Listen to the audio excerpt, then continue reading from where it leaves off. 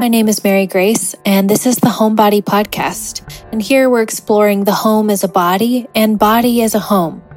I host spiritually and artfully minded conversations on embodiment, on approaching life as practice, artistic collaboration, and experiment. We'll talk about healing, art, aesthetics, magic, the practices we can bring to hone our intuition and live our life fully awake with our power intact. My hope is to encourage and enliven you and to also cultivate awareness and freedom. We're here to develop wisdom and self-trust and to be dynamic agents of beauty. We're here to design and be more intentional with the creation of our life, and we are here to make room for inquiry, sensitivity, and joy. Thank you for listening.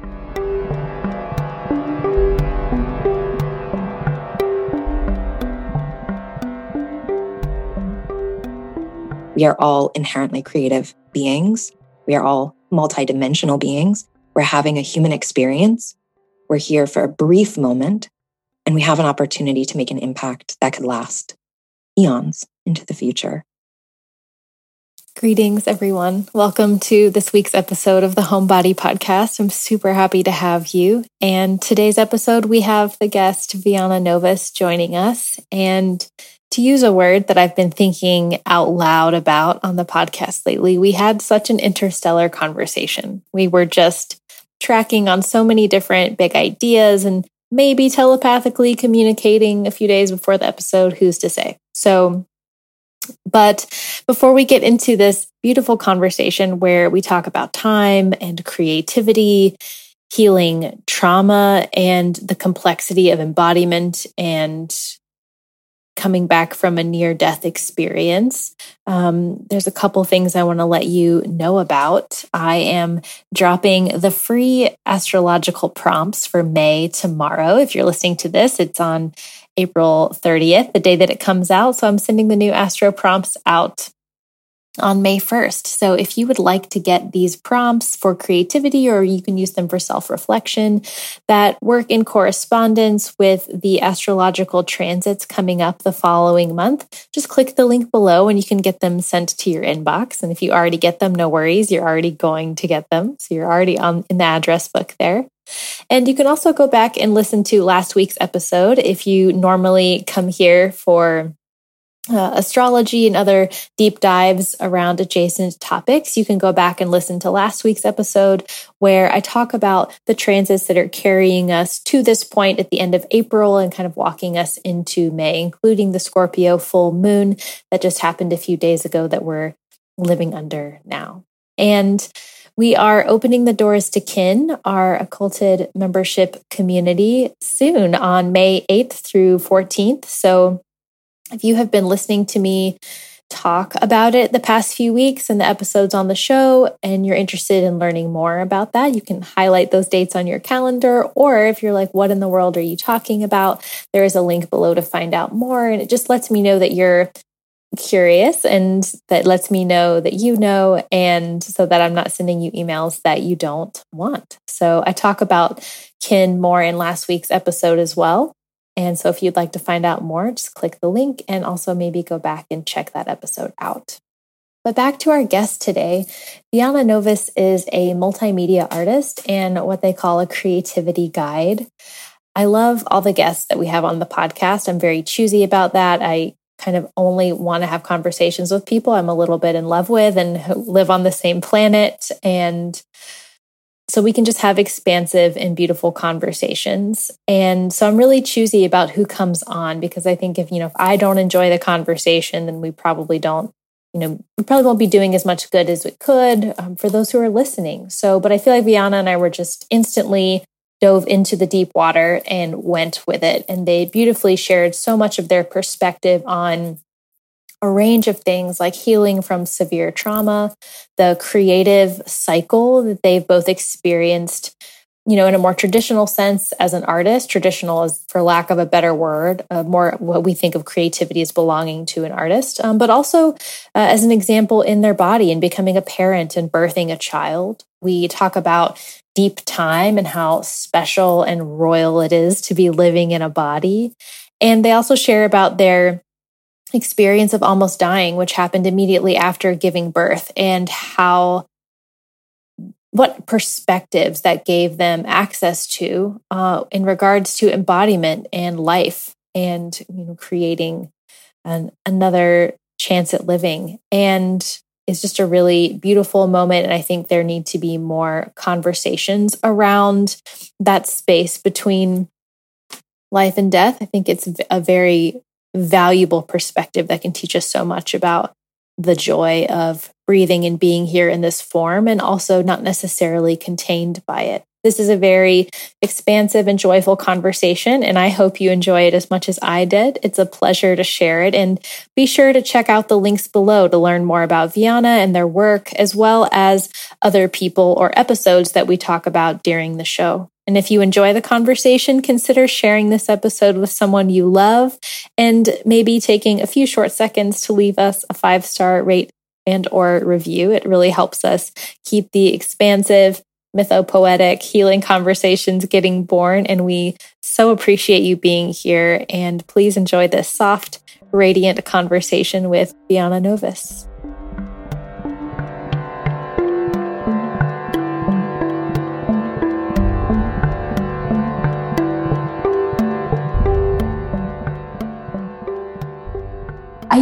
I like to start by letting folks introduce themselves, because I love to hear people's own perceptions of who they are in this moment. And it doesn't have to be official or professional or like CV resume. It's just more like how you see the world or how you would like us to know you for this conversation. Would you mind starting us off with that?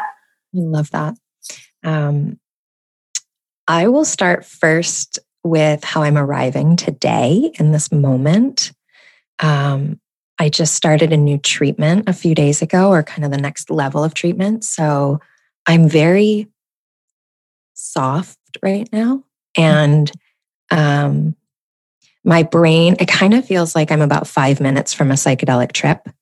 Yes. It's a really funny state to be in. It's very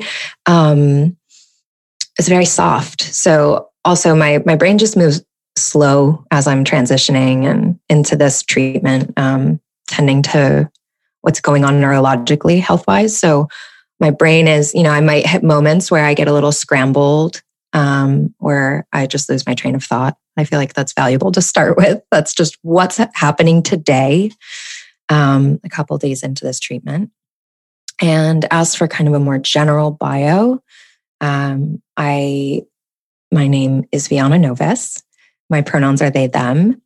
I am a multimedia artist, and I suppose you could say maybe a creativity coach or a guide. I, in this moment of my life, don't feel overly identified with labels. I feel far more interested in relating to people in real time and letting the markers of my identity that I used to be really forward facing with just unfold as we relate to each other and as we get to know each other.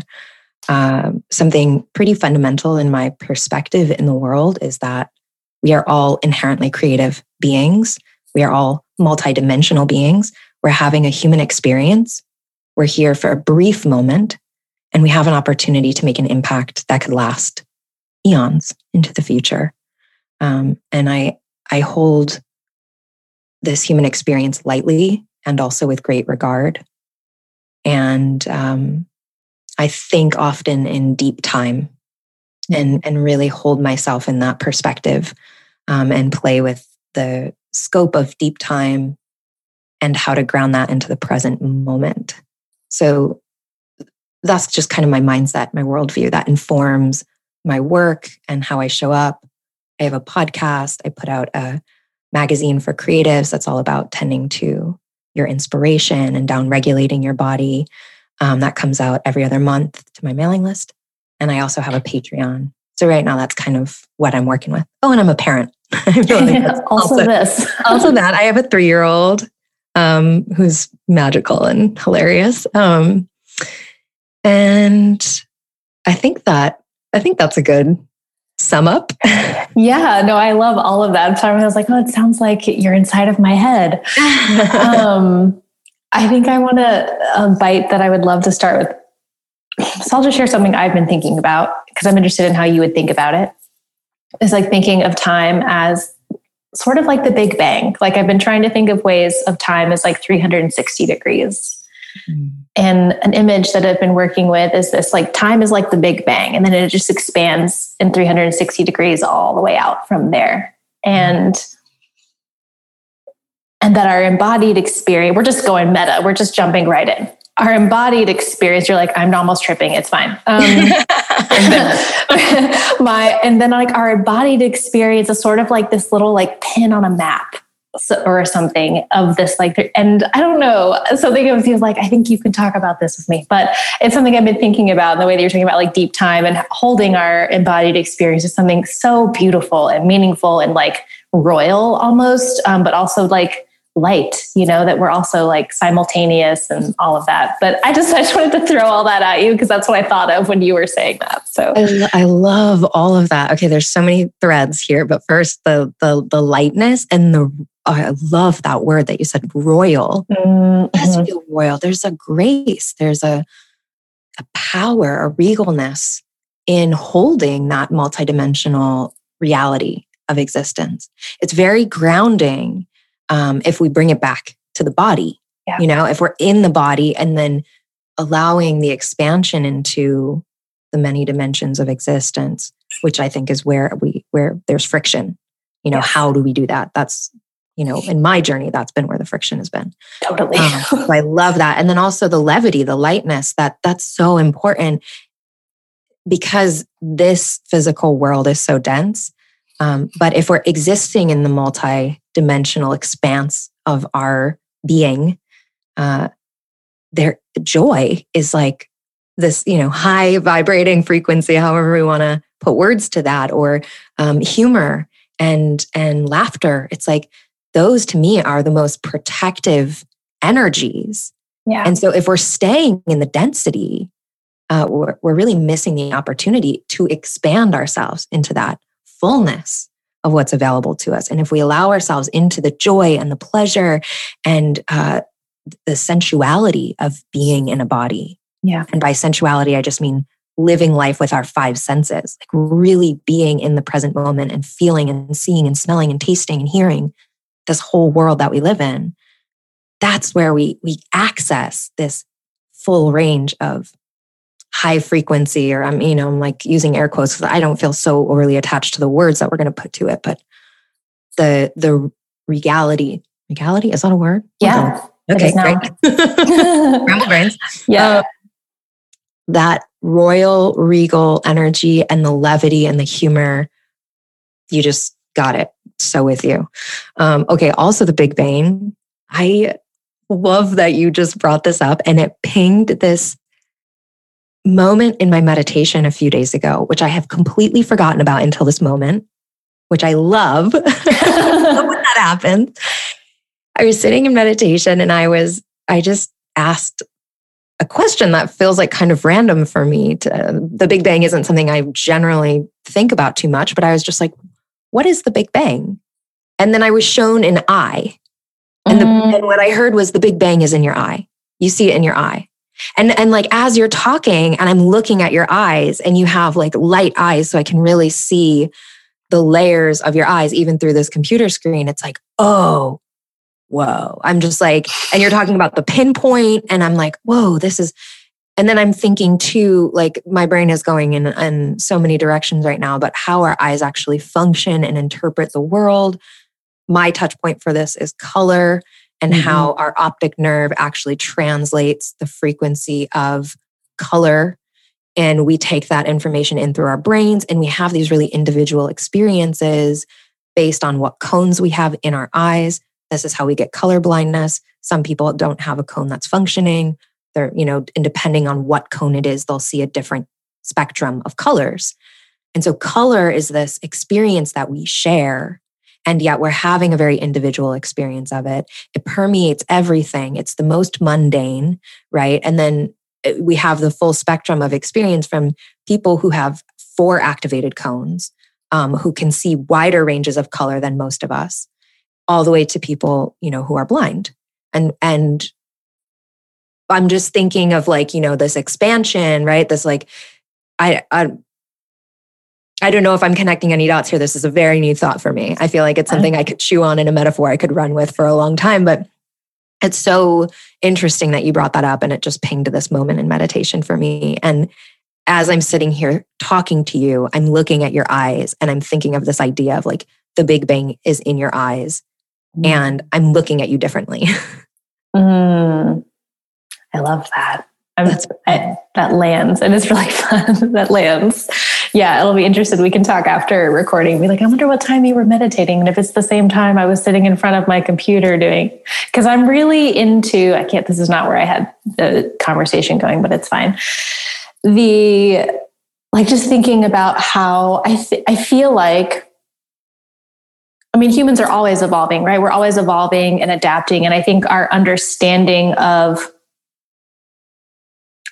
who we are as what I've been calling lately interstellar beings, and also who we are as embodied beings is changing. Like we're, I think, evolving to be more subtle and more aware and more energetically attuned, to use the word frequency earlier, which is something that I've been, for lack of a better word.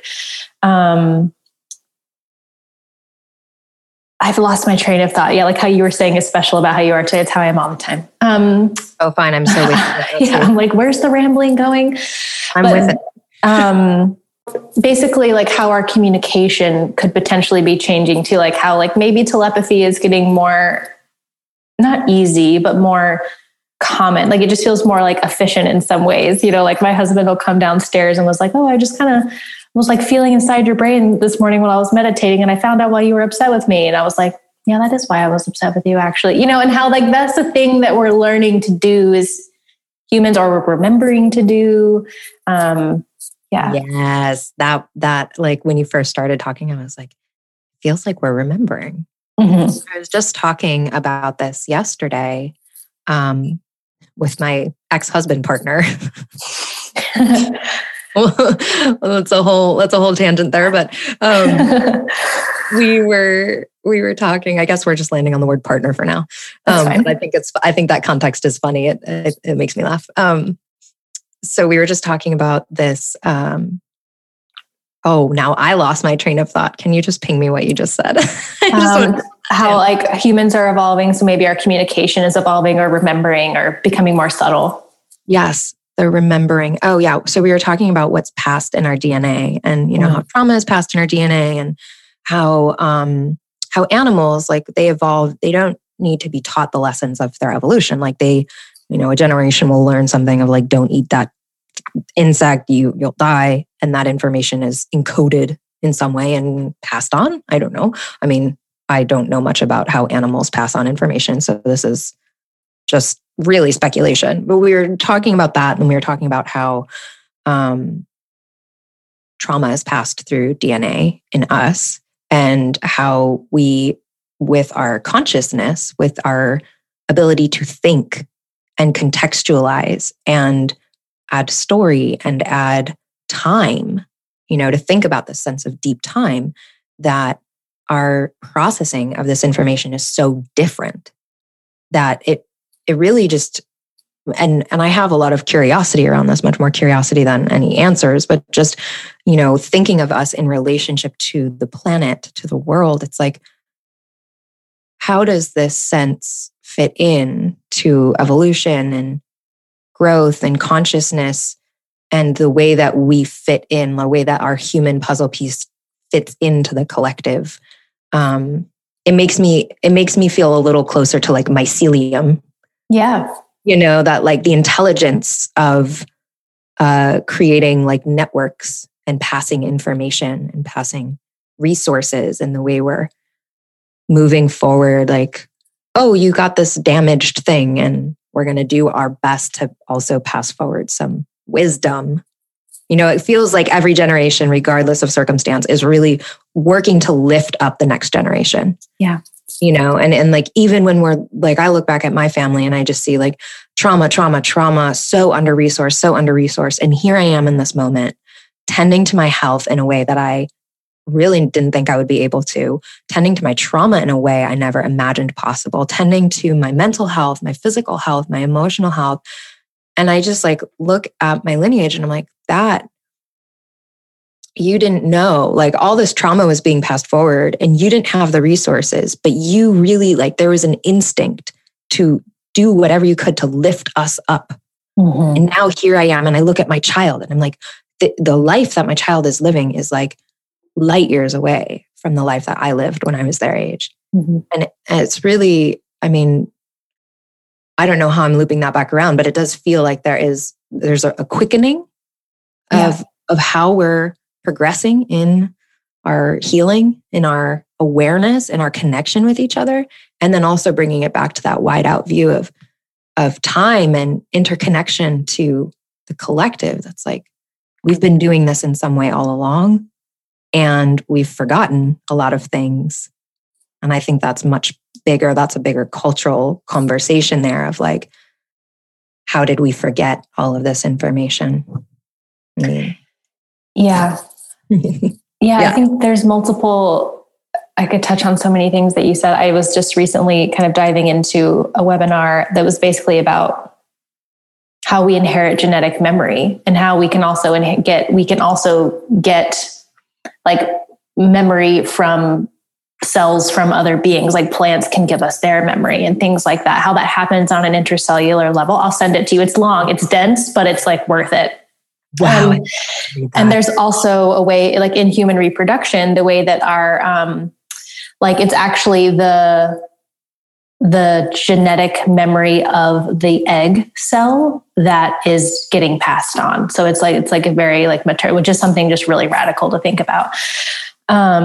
So basically, I think there's definitely some scientific basis for everything you're saying. And even if there wasn't, I wouldn't care because I'm on board with it. But I think that's true. And I think the remembering, which I've been thinking of lately as like a body thing of like literally putting members back together. And how there's a way that in some ways that civilization has like trained our remembering out of us. Like, you know, within the societies that we live in, we've had to cultivate these artificial ways of surviving, right? Like we have to perform, there are ways that we have to submit or perform to patriarchal structures or ideas in order to survive because we need money. And those are the structures that give us money, things like that. But even that is beginning to change, I think, which is exciting.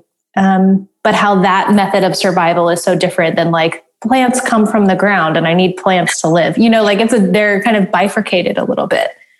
Yeah. And that fracturing, you know, I think that reveals something that's fractured in all of us and our consciousness and we see it in so many ways. And I think that we're at this moment of resolution where it feels like we're reckoning, maybe not quite at the resolution yet, but at the reckoning and the revealing of that fracture. And some are having an easier time seeing it. Some don't have the option of not seeing it. And some, it seems, would rather avoid and pretend it doesn't exist. Right. You know, which all of that to me speaks to the trauma of the fracture. Right. Like, and it manifests in all these different ways that like avoidance is also a trauma response. And, you know, it's like we're all in various ways, in varying degrees, of course, like we got to keep it in the cultural context, but like the fracture, removing ourselves from that essence of truth, of being a part of this natural world, hurts all of us. Yeah. It hurts all of us. And that right now I'm really this year going after skills to relate through difference.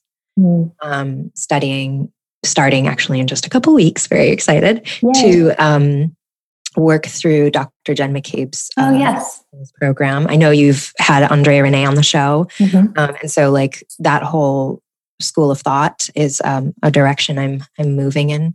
And I just see so much resolution possible through that, and transformative justice as well. That's been a lens I've been learning more about in the last year of just understanding how relating human to human, difference to difference, pain to pain, and then cultivating awareness of like, what do I actually have the capacity to do?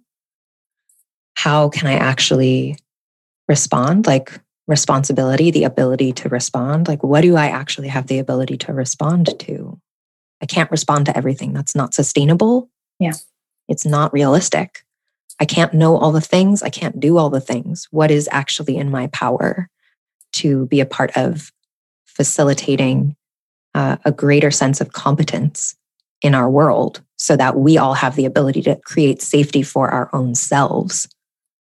You know, like it's not my job to create safety for somebody else.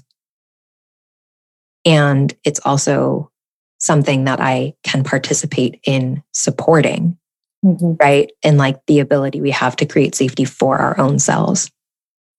Because we have to decide the situations. And there's a lot of nuance and cultural context here, right? Like there are ways where it's like there's violence happening that we can be a part of creating systemic change, right?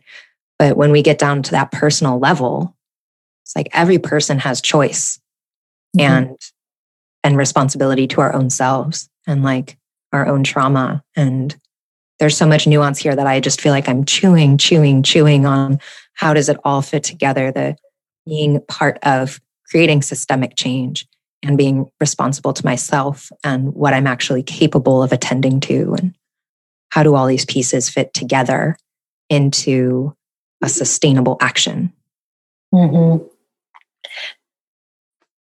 That makes me think of the kind of mycelial, it is that networking function. It's like, are we as human beings literally just like when are neurologically connected, like the way that, and so, yeah, I think that I love that you're chewing on all of that and how potentially even like, whether it's mystically or scientifically, I don't know, like how those are not necessarily separate things. Totally. I would love to loop back around because thinking about like creativity and all of it, to me, like creativity is such a huge part of embodiment and incarnation. And I think, so I would love to hear because I know that you work a lot with like earth pigments and you have your own art practice, but you've also birthed a child, which is an incredibly creative act. So I'm just interested in some of your kind of perceptions on, I'm also the word, Beth Pickens' phrase, your art will save your life, is really coming to mind right now. Whatever that means. So, yeah, I think I'm here to listen, I think, about your experience and your thoughts on that. Beautiful. Oh, I love that. Any chance to talk about creativity, I'm in. So for me, my kind of foundational relationship to creativity is that everything that I do when I'm moving with my will, my conscious will, is an act of creativity. And I draw that distinction because I think I would also say, like, I'm curious about if that distinction is necessary. In this moment, that's what I'm working with. And I am open to that changing as I change and evolve. But I hold that distinction right now because I see the way that pattern and trauma can influence action and kind of divert what manifests or what is brought to fruition. I can see the ways that my own dysregulation has led me astray. Astray from what? Ultimately it's led me to this moment. So this is where I have curiosity of like, well, I don't know. Maybe the trauma is an act of my creativity as well. I don't know. I don't have an answer for that yet. I'm considering that piece. But in there is a fundamental belief that as a part of creation, what I do is creativity. Everything that I do is creativity. When I, as a part of creation, am in motion, that is creativity. When I'm making my bed, when I'm having a conversation, when I'm making breakfast, and then when I'm painting, when I'm drawing, when I'm sewing, like all of it. When I'm having, an emotional release, that's a form of creativity. And through that lens, life feels a lot easier. And it also feels more fun, which is what I'm after. I'm after the pleasure because my life has been really hard. And I think, even if you haven't experienced a lot of capital T trauma, like just living in this world is fucking hard. I swear. I guess you just have to. Oh, no, it's fine. I put explicit on every episode because I'm like, I can't remember if I swore. So I just put the E on it. Perfect. Yeah, no, it's fine. So that's my lens on creativity, is just, it's an inherent part of being. And it's part of this remembering, that we are all inherently creative. A lot of people forget. Yeah.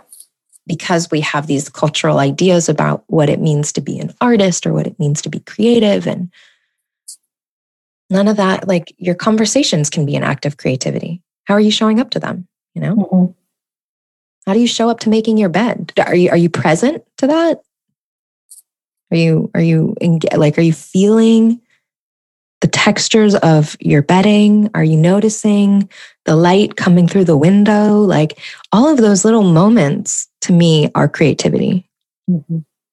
And there's a piece about presence, and sensuality and pleasure. So that's my foundation. And then everything that I do that one might deem create like a traditionally creative act. I'm just using air quotes because I hold it so loosely. Yeah. There are so many realms that I work in, like more than people have even seen publicly, so much more than what people have seen publicly, because I view it all through this lens. So it's not like, oh, I'm a fiber artist, I'm a painter, I'm a this, I'm a that. It's like, I'm an artist. I am a part of creation. I'm a creative being. And whatever I do is creative, and it's all my voice. And sometimes the right medium is clay, and sometimes the right medium is fiber, and sometimes the right medium is paint. But it's kind of irrelevant. It's just like, I got to get the thing out of me. Mm-hmm. And however I'm going to tell this particular story, like, we'll see how it manifests into a thing. But I love a lot of mediums, music and fiber art is one of my first loves. And Mm-hmm. Working with earth pigments now, that for me is really a space where I just show up as a student and listen and really confront a lot of the uglier sides of ego, greed, and, power, like power over, and just really confronting that part of myself. So it's a beautiful practice in that way, to cultivate a sense of patience and to tell myself no, and to work with time, like this physical representation of time, something that's so ancient. Mm-hmm. It's really far beyond what I could articulate, that the practice of working with earth pigments. So beautiful, such a gift. And then, being a parent, that act of creation. Yeah. I had a friend once say to me, like, I think she was like working on a sculpture or something, and she's like, I don't know how to make an ear. And then she was like, yes, I do. I literally made 2 human ears. Like, I know how to make an ear. And it's so brilliant to me to look at it that way. I'm just, like, I created a whole human body inside my human body. That's amazing. Mm-hmm. And I'm still producing milk, like where we had the intention to wean a month ago, and I just am holding it all loosely. That we were going to wean because of the treatment I was on, and then I found out that it was okay to keep nursing, so we just do a couple times a week. But I'm still producing milk. That act of creation is incredible. To like give it to the plants and like share it with the animals. Like, I'll just like, if I see a little bee like walking on the sidewalk, I'll squirt a little out and like have some nourishment. And that, like, I struggle for words. It's surreal. That sense of abundance and capacity within your own being, and it's happening. It's not like you're consciously being like, make milk. Like, that's not what's happening. Just the way that you were waking up and a baby's growing inside of you. Like, your body is having like an intelligence. You're like, oh, I'm bigger today. It's not like you were consciously doing that, which is just something so beautiful about our capacity, or our, I think really like our innate connection to life, like how we are an inherently life generating creatures, which creativity is that. Yeah. And it's also fascinating to get to visually witness the creative process, like the swelling and then the retreating. And that cycle, it happens in my painting practice. It happens in my fiber practice. It happens in my music practice. It's like that happens all the time, but the retreating in the art practice can often come, and in the physical, like body as well. I'll bring that around. It can come with so much shame. Like in terms of the physical manifestation of that, of like growing a human and being in the state of being really voluptuous and soft and like, I overproduced milk for like 6 or 8 months after Delu was born, and my boobs were huge. Like, rock solid up into my armpits. Like, wow. I didn't have a cup at that point. I was wearing like nursing tanks, but I'm guessing somewhere around a D cup. Yeah. And now, like, as my milk is, I'm just producing so much less. I'm like smaller than an A cup, right? So like that transition of like this physical swelling and retreating that has happened. And then the retreating, like the swelling being filled with this like celebration and like drawing attention and drawing like praise and, compliments and all of that. And then the retreating being filled with this sense of like shame and not enoughness, and seeing the connection that this kind of visual expression of creativity in my body as a birthing person, the way that mirrors the creative process in any like tangible art practice. It's really beautiful to see and just notice like, oh, I'm not painting so much right now. And there's some sense of like, I'm not doing enough. I'm not, producing enough. I'm not whatever. And then just softening into that, the kind of the miracle of the cycle. Like, okay, my boobs are so small right now. And yeah, I feel emotions about that. And I fed a fucking human for 3 years. So yeah, like my body's going to look different than somebody who has not fed a human for 3 years, and like with my art practice, I miss painting. I'm like having trouble with that right now, just with the health issues I'm dealing with. And I'm gathering some intelligence in this moment about what it means to soften and rest and slow down. And when I do have the capacity to pick up a paintbrush again, all of these lessons are going to synthesize into the visual presentation of whatever I make. It's the swelling and retreating. It's not just the retreat. There's a gathering that's happening there. There's information, there's lessons, there's wisdom if we choose to pick it up. It's always there, right? That also feels kind of inherent in any moment of the swell or the retreat.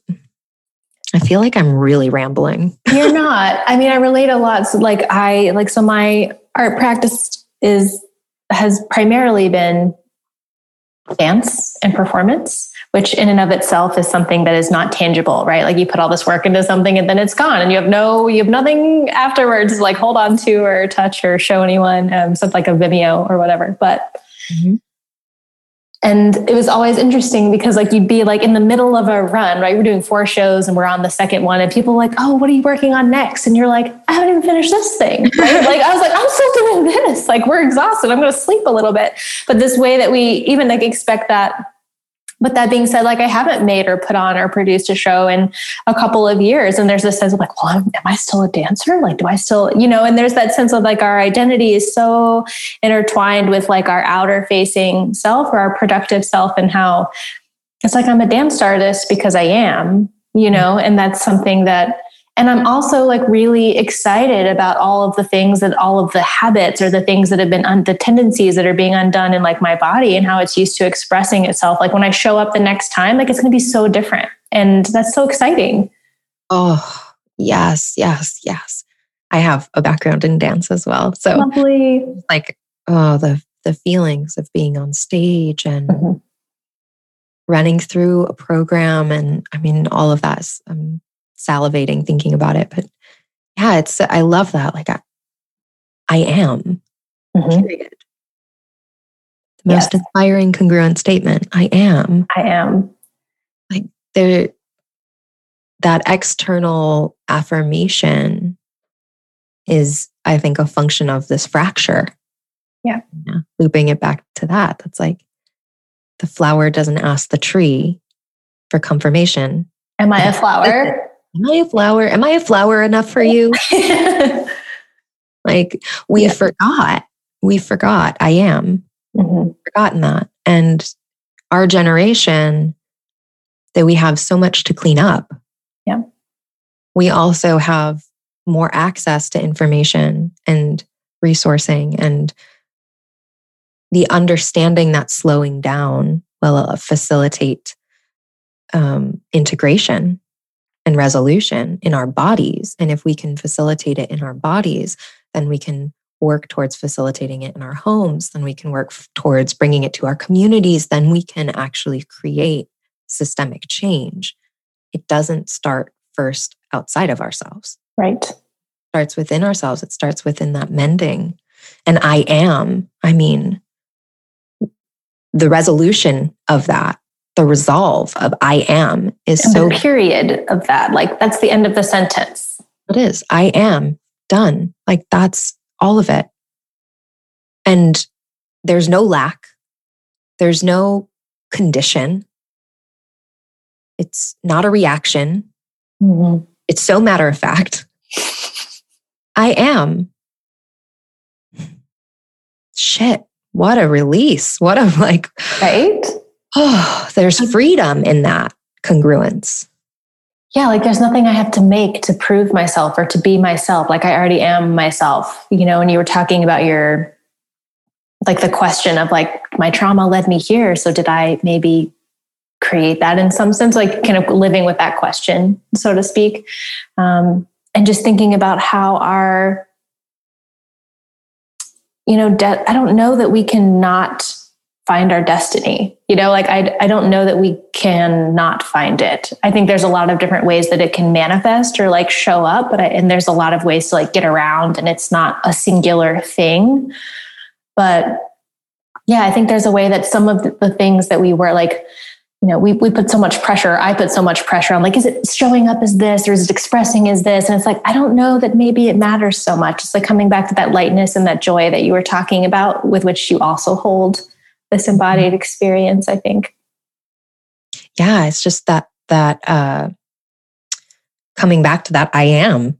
That's just is the destiny not inherent in who I am? Right. I am my own destiny. I am existing as my destiny. And I have sovereign will. I am an autonomous being interconnected to this whole ecosystem of life. And I get to make choices and decisions about how I'm positioning myself. And in that choice and decision, am I not creating my own destiny? Right? Like the situations that I have come from, the violent trauma I have come from.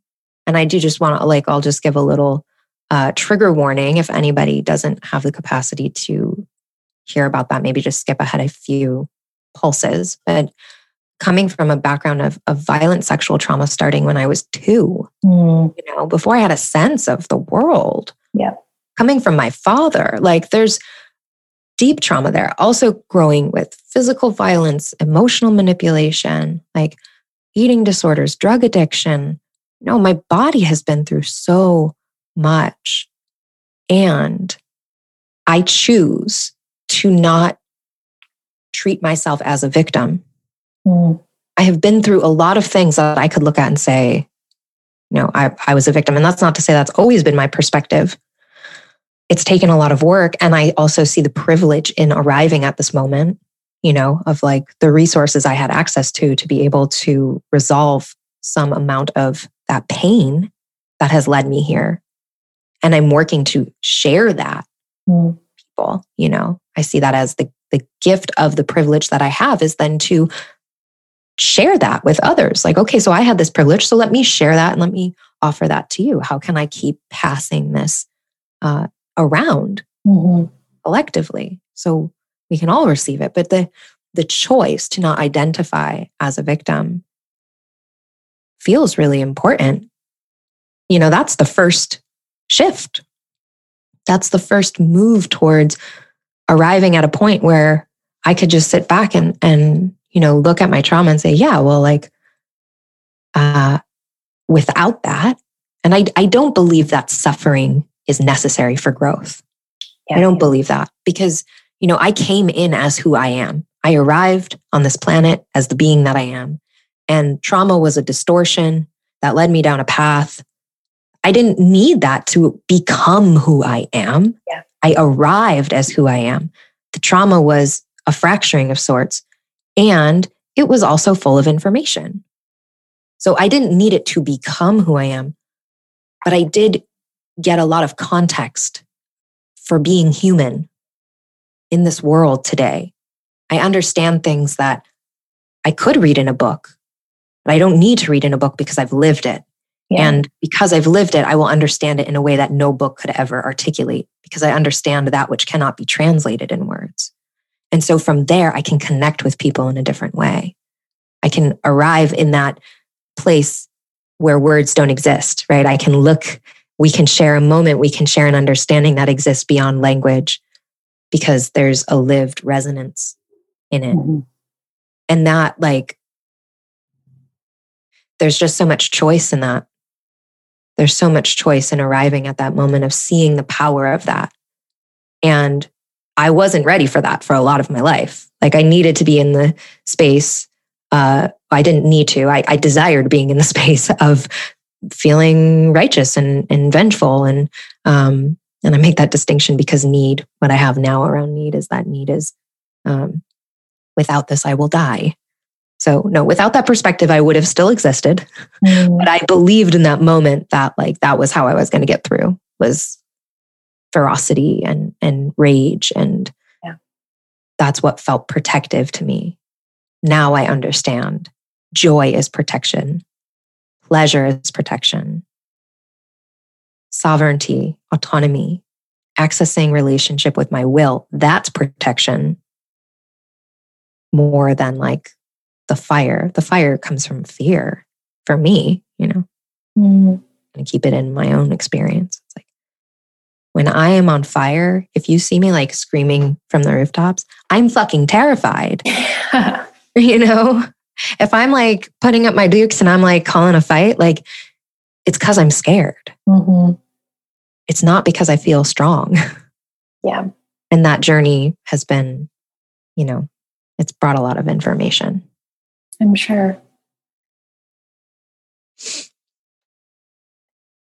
We were talking a little bit before we started recording. I think too that there's something about, or the people that I've spoken with who've whether they're medical professionals who worked in hospice or people who've had near-death experiences, there's thinking about these experiences that can't be taken from us, right? Because they become a part of your resonance, which is what you're saying. It's not something that I mentally understand and interpret. It is now accumulated in the I amness, so to speak. Mm-hmm. And I think it's an interesting interplay of that in your own life is I think I don't know your whole story, but it sounds like right after you gave birth to your child that you also experienced a moment that was almost fatal or and the interplay of that life-death moment, being kind of hovering in that feels like something that is very potent and obviously transformative and informative of your perspective about being alive and who you are. And it feels like that is tangential to some of the things that we've been talking about. If you would like to share or follow along with any of that. Yeah. Oh, thanks for bringing that back in. Yeah, today is the 3-year anniversary. I said that before we started recording, but just for everyone who's listening, that today is the 3-year anniversary of being hospitalized. I had a septic blood infection a week after I gave birth. I gave birth at home and then was hospitalized 3 years ago today. Today is the 26th of March. And yeah, that I don't know that I will ever be able to fully grasp and articulate what that experience brought to me into my awareness and into my body. And I mean, life and death in 1 week. It's really beyond, beyond my comprehension still. Every year I understand a little bit more. I understand how it's informing my perspective. I'm able to articulate it now more than ever, especially as I'm tending to my health. Like I've been sick these last 3 years. I got sick. I almost died and I didn't get better. And I didn't know that I didn't get better. Like that's a really interesting piece of it, is that it just became my normal state of being. And so I just thought, like, this is just how I feel. And I didn't actually understand how much pain I was in. That alone is so hard to articulate. And I think it relates to this sense that I wasn't fully back. Yeah, you weren't like in your body. Yeah. I was just kind of hovering in this liminal reality of like, I'm not really human anymore. I don't, and I'm still struggling in being human. I still I just feel like an alien most of the time. And I'm like, this is weird being a human. So I just play along with this thing. This makes no sense. Like, that's why I'm going after relating through difference. Cause I'm just like, I want to like kind of ground myself in this human experience more and have a better sense of relating to other humans. How do I do that? Yeah. In a lot of moments, I still feel like I'm hovering. And the process of coming back into my body has been one of resolving a lot of trauma, understanding how sick I am and how sick I've been, actually tending to that and getting help and rewiring. I mean, literally rewiring my brain. Like that's what we're doing right now, is accessing, like dealing with the neurological repercussions of getting sick and also of the trauma that preceded getting sick and how that all connects. The lens that it's given me on existing is so, it's soft. I don't, like, I can create a better sensation for you than I could put language to it, right? So it's soft, it's gentle, it's loving, it's just like a cozy blanket with like the arms of somebody you adore hugging you. And it's only becoming that now as I tend to my health. Like it was not like that at first, but as I'm integrating the experience and tending to the pain that came from it, this is what I'm receiving now as I really digest the experience. There's something that feels like truth.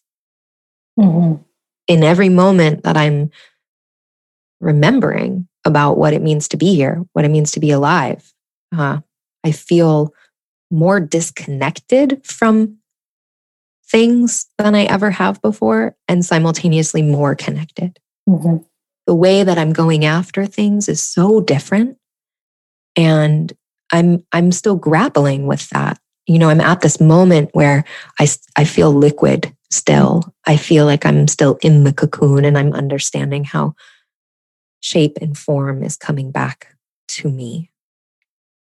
But everything has dissolved under, like, everything that I thought was true, everything that I thought was who I am and how I was existing dissolved under this experience. Like just everything, every little piece of myself was stripped away and down to the point where, like I was suicidal and couldn't find myself.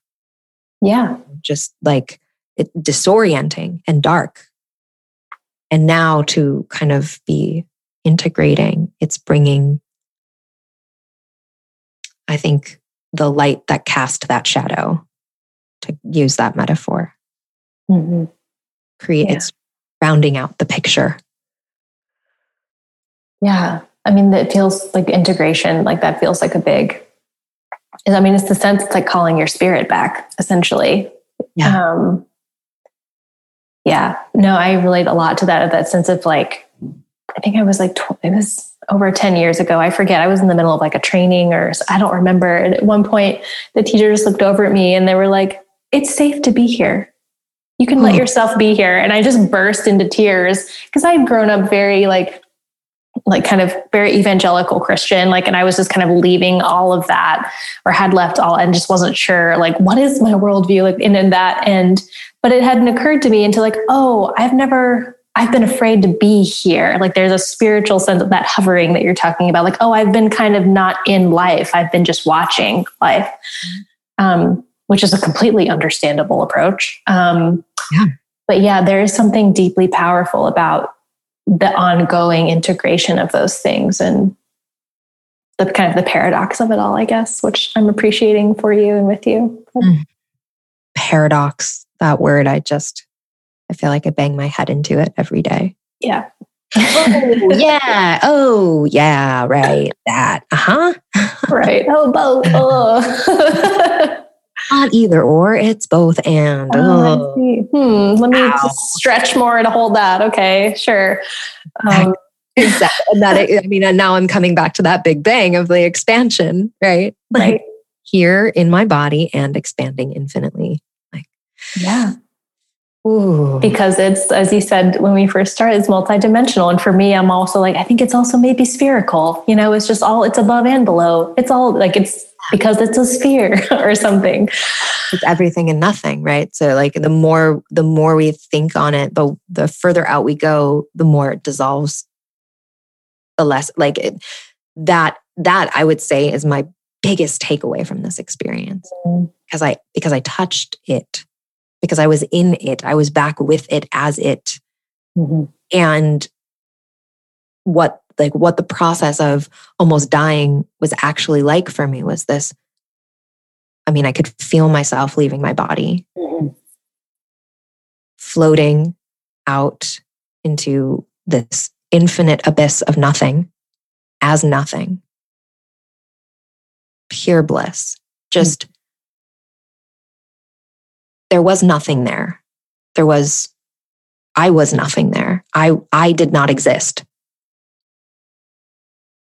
No words I tell you will encapsulate nothing. And then some part of the I that didn't exist would remember that I existed. And it would snap me back into my body. And I was yo-yoing between this, like moving out into the abyss of everything that is nothing. And then remembering that there is an I that exists and coming back, choosing to come back to my body, fighting to come back to my body because of my child. Like my child was the anchor that I would not have chosen to come back had I not had an 8-day-old infant. I know that. Like it was a conscious choice to return to my body. I can remember where I was in the universe when I made the conscious choice to return to my body. And I had to keep making that conscious choice. And what that process of flowing between this I, self, and the nothing of reality, which is what I'll say, how I'll contextualize that, is understanding that you and I in this moment, we are infinitely connected, but at the root of that, we are nothing. And that nothing is everything. And I struggle to articulate that.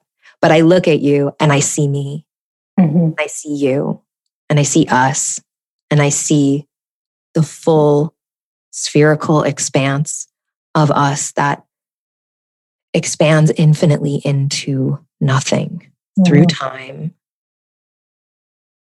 Like time doesn't exist. Material doesn't exist. Like once it gets out, like it is nothing. And there we are everything. I say it and I still just, I'm like, oh, but those words feel dead in the face of how alive it is. Yeah. I mean, there's a way that comes back to this idea I've been thinking about with like just the frequency of communication, where it's like our words can't work, so the colors will have to do, or the energetic download, or the telepathy, or the whatever, like the vibration's going to have to do, because the words are not the primary language, I think, for that space. Yeah, exactly. And as you're talking, I just think of just the beauty of, because earlier you defined creativity as what you do with your conscious will, and then literally kind of consciously choosing to re-enter your body and to be like, I'm going to create my life one more time.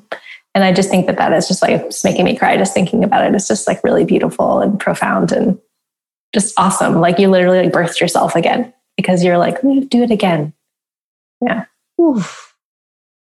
Wow. I'm just going to receive that for a second. Oh my gosh, thank you for that. Thank you for that. I'm really taking that in right now. It's just like a warm, hot wave over my body. Mm. Wow. It's really impactful to hear that reflected back to me. Yeah, it's so interesting too, because this treatment that I'm on, because we're addressing the neurological impact, I've been saying how I feel like I'm a baby. Like I look at infants and I'm just like, oh dude, I fucking I see you. Like, same. Yeah. The saturation of information and what happens in that saturation point where I just need to sleep and digest. And basically I'm operating in this very like infantile way, which is to say that there is a massive amount of stuff happening in my body and in my brain. Mm-hmm. And what's happening in my day to day is so minimal.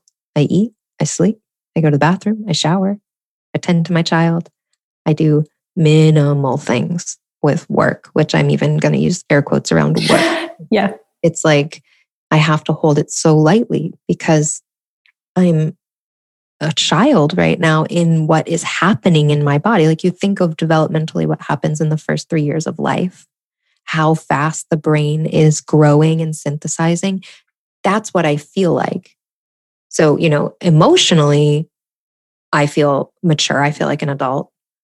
But physically speaking, my brain feels like it's operating in this very infantile way, that it's building these new neural networks, and how much energy is required to do that, and what I actually need to do to process. And then adding in this piece of choosing my life, choosing to come back, being, reborn after death, and being in this place where it's like today would mark my 3rd birthday, and just thinking of that, the first 3 years is this time of extreme change in a child's life. The brain is doing all this work. And so that, it's synthesizing deeply of how my body is taking that reflection.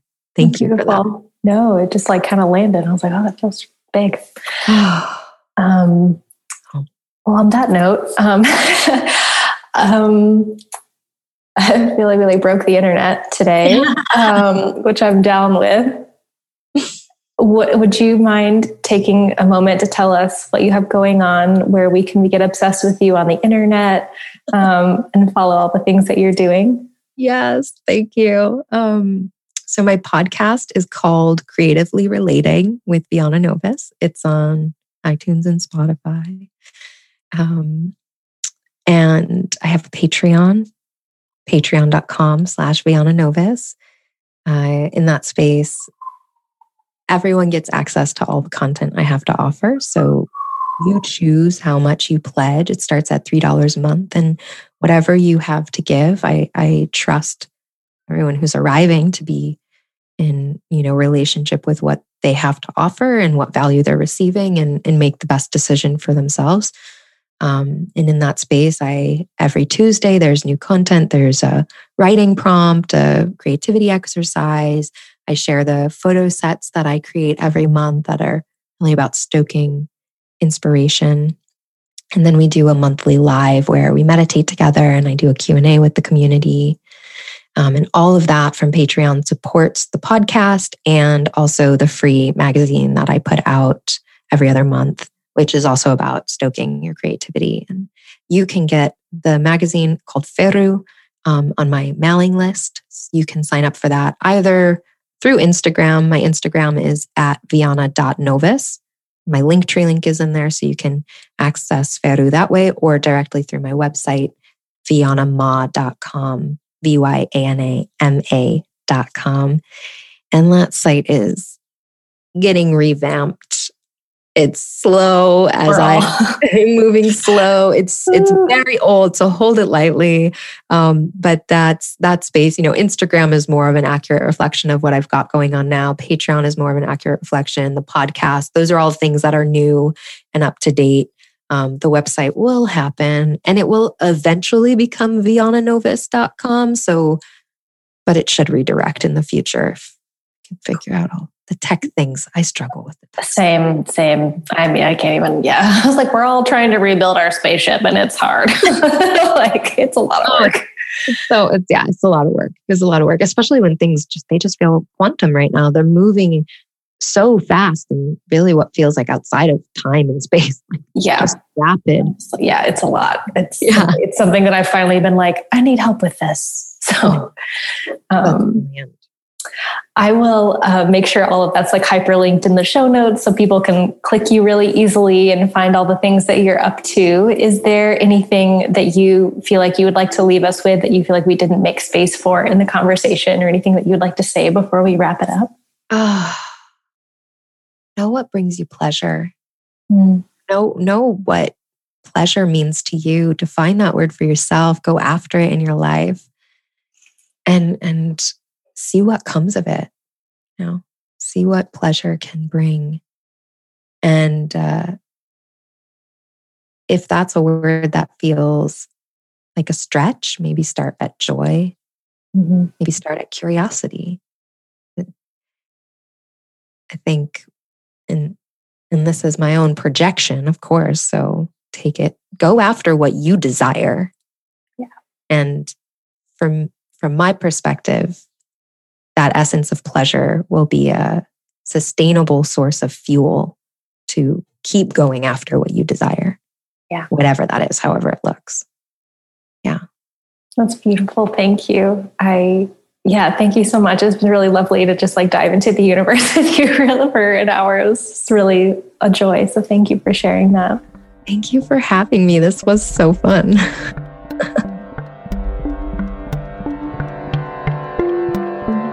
Thank you so much for listening. If you enjoyed the conversation, please leave us a 5-star rate or review, subscribe to the show, and share the episode with someone else who would enjoy it. Be sure to check out the links below the episode in the notes for more information about anything that we talked about on the show, free resources, and also how you can join our free group where you can talk about the episode with other like-minded folks. Thank you for being here. Peace.